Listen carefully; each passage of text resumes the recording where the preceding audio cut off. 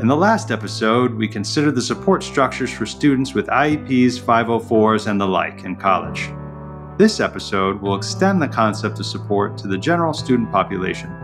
What are the best ways to support students at college in their stress so they can get better grades, feel energetic and focused, and actually enjoy the college experience? I'm joined today by college success coach Dale Troy. Dale founded her company Crush College Stress in 2018 to help transform the college experience for students who are experiencing difficulty by providing them new habits and tools to be able to thrive in higher education. With an expert college coach in place, students can learn to manage their stress, be more productive, get better grades, enjoy extracurricular life, and excel in their social lives. She provides peace of mind to parents, ease of access to students, and an array of strategies for students to best manage their time, including a depth of knowledge on wellness practices, such as healthy eating, exercise, and time management. Dale has an undergraduate degree from Yale and a graduate degree from Yale Law School, and brings a decade's worth of experience in coaching and a lifetime's worth of experience in raising her 3 daughters. Dale, welcome to the show. Thank you for having me. I'm glad to be here. So tell me a little bit about your career history and how you got into coaching. You have a kind of an interesting career trajectory as you went to Yale Law School and now find yourself in consulting. So tell me a little bit about that. Okay. Well, it does sound a little odd if you just looked on paper, but I kind of view it as the natural progression because I really wanted to go to law school. I worked really hard in college, so I know all about the stress of the college experience. And in fact, I was super stressful. My mom tells me now that she doesn't know how I even made it through college. So I know how to overcome a lot of challenges. So I went to law school thinking that was it. And I did not like practicing law because it was all about documents. And I really like helping people. From there, I became a headhunter for lawyers, helping lawyers find jobs that they really liked more. And that was really a coaching job. So then I was really in the coaching role. And I loved that. I did that for 10 years. Then I was having my kids, and it became obvious to me that I could not be a headhunter that was requiring so much of my time. And I decided to do something I could do from home, but I also cared a lot about, and I became a health coach because I cared so much about how you live your life, how that affects everything. And I knew that I was a stressed person, and I wanted to figure out how to be less stressed and how to just feel better physically. And I wanted to also be able to impart that to my kids. So as they went to college, I as you know, there's this increase in stress and anxiety on college campuses. And I was kind of inserting myself into that and helping them get through college. All 3 of my daughters went to Yale. Oh, really? I didn't know that. Okay. Yeah. We're a total Yale family. I met my husband at Yale. Anyway, so some friends of mine said, your daughters are doing okay, but my daughter is not. And I know you're a health coach. Can you help them? So I said, sure, I'll try. It was before Zoom. I was on the phone with this one particular girl from Boston College, and I loved working with her. I just felt so good about being able to help her just tweak some things that to me were so simple, but to her, she had no idea. Like she wanted to be a vegan, and she wasn't eating enough protein, and she didn't know what to do. And so she was not feeling well. She also wasn't getting enough sleep. I mean, nothing was really working very well. So from that experience, which only lasted maybe a month or so, she started feeling so much better. I felt good about what I was doing. And it occurred to me that there are a lot of kids on college campus that don't have access to my background, and they're kind of floundering, not feeling well, not knowing what to do. Maybe they don't feel bad enough to look for a doctor. So that's when I decided, maybe I could feel a need. So I was focused really on the healthy living aspects because of my health coach background. But over time, as I worked with more kids, I realized it's more than that. So now I have a whole program called College Success Formula where one part is healthy living. Got it. Wow. So that's very interesting track. So you have a checklist that you have on your website that I saw as far as wellness. And it seems to be almost like a first step for you. Do you consider that kind of a foundational piece of your coaching for college students? Well, as we were just talking about, I started out really focusing on like the healthy habits. So that's what this really is. It's like 7 habits to crush college stress. So that was like one of my original freebies to give people, because I thought, this is at least get them in the right frame of mind to realize that what they're doing daily is going to really affect how they feel in college. Mm-hmm. So in terms of my whole program, the College Success Formula, it's only really one part of it, but it's an important part. So I've kept it on my website. Okay. So, I mean, you got this checklist, but what do you sort of do when you encounter a new student? Take me through the sort of the first steps when you start off with a new client like that. Well, I market, so to speak, to parents. I have a Facebook group for parents that's called College Parent Support Community. Oh, and I have something like 580 maybe wow. people now, so Really? It's grown over time. I love the group, so I'm in there helping parents deal with what they're dealing with their college students. But I work with the college student, not with the parent. So what basically happens is a parent decides they want to talk to me about what's going on with their child. I will help them understand how I can work with the child. And then I meet the child to make sure the child is on board and is going to want to work with me. Luckily, that has never been a problem, but you never know, right? Right. Well, I mean, they have to be engaged, and yeah. Absolutely. Yeah. Right. So my first actual meeting with the child, my student, I give them a survey that kind of lets me know where they are now with their habits and helps me figure out, what I really need to focus on. Because I call them skill sets. I have like 5 different skill sets that I work with in this College Success Formula. And there may be 1 or 2 that are really more important for them. So I want to kind of figure that out right in the beginning. Like I just started working with a girl who's in California, and her whole focus is I need to get good grades because I'm in a community college and I want to transfer to a 4-year college. And so it's all about the grades, and she knows she's bad at time management. So that's really our focus right now. But, other things are going to definitely come into play. And I'm checking in with her about her exercise and all that kind of stuff.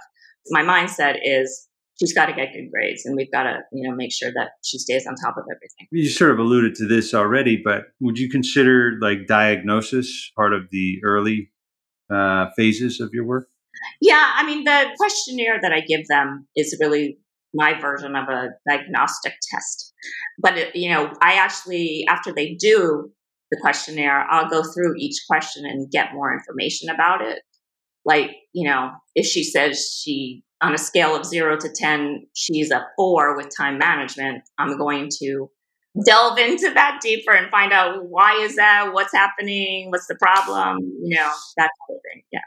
Well, you alluded to one girl there, but are there any other stories of like triumph or perhaps even failure that you'd care to share? I have a lot of triumphant stories. I imagine. Yeah. I imagine. That's why I love doing this. One that stands out to me is a girl who had just started college, right after COVID began last fall.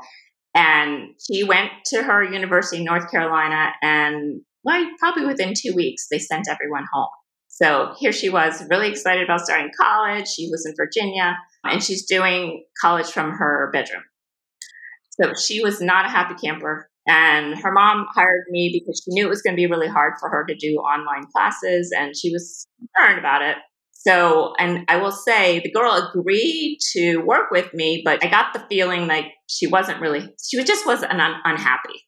She was wearing her sweatshirt with a hood, and she was kind of, didn't look, no smiles or anything. And somehow I got her to open up, and by like the 3rd session, she had her hair all done, and she was just happier. Right.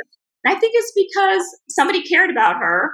I was giving her like great tools for using a planner and staying on top of her schedule, and I helped her figure out how she could have some social interaction without actually being with people. Wow, And that's quite a magic trick. yeah, right. But, she kind of thought like, well, I'm just stuck here. I can't see anyone. And, we figured out how to make her feel better about that. She was actually an athlete when I started talking to her. She wasn't doing anything. And then she realized, oh, yeah, actually, I could go to the gym, and we fit that in her schedule and all sorts of things.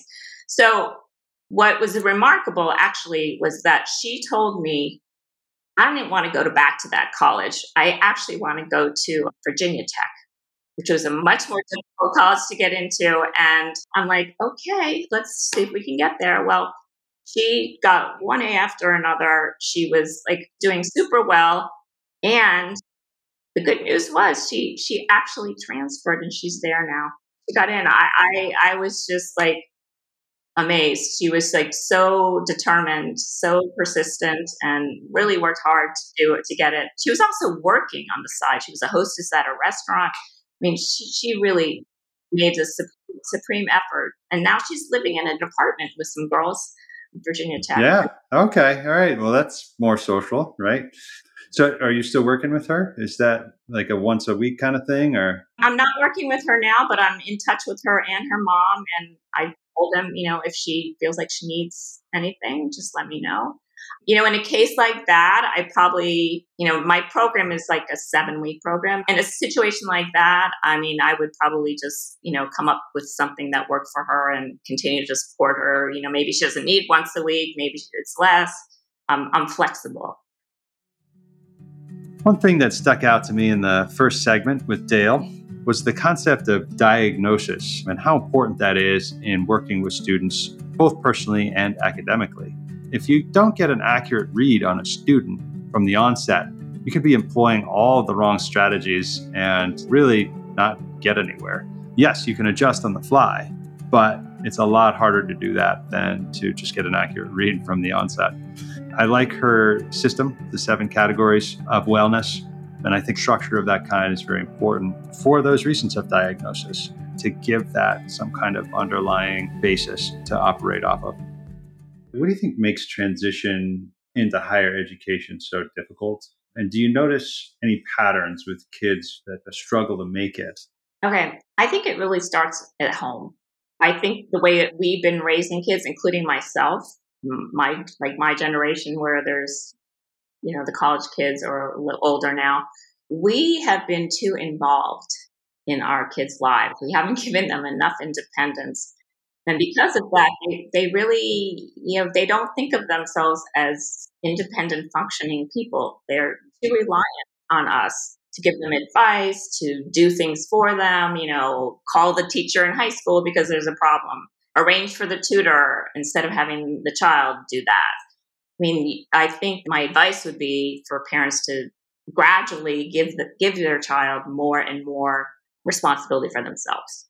One of them is, when somebody learns how to drive a car, you don't just hand them the keys and say, go ahead. There's months and months of preparation, and, we're not preparing our kids to do that, be on their own like that. So you sort of touched on it already, but are there any other thoughts that you had, I guess, on the unique challenges that college students face now because of the pandemic? Well, I think they're getting on campus already feeling, as we've said, like burnt out and stressed. So they're kind of starting at a deficit. It's going to take a lot more effort on their part to, just feel okay.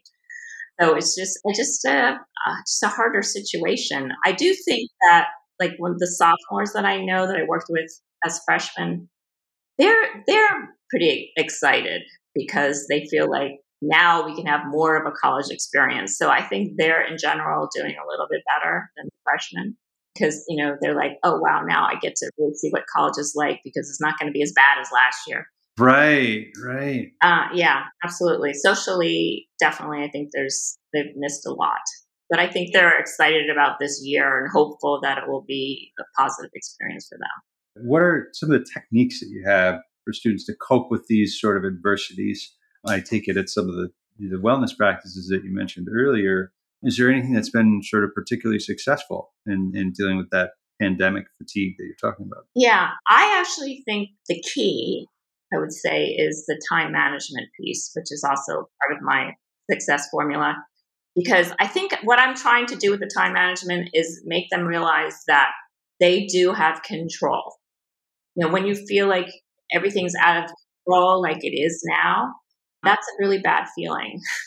So I want to give them as much control as I can so that they have structure, because there's very little structure in college, as you know, especially compared to high school.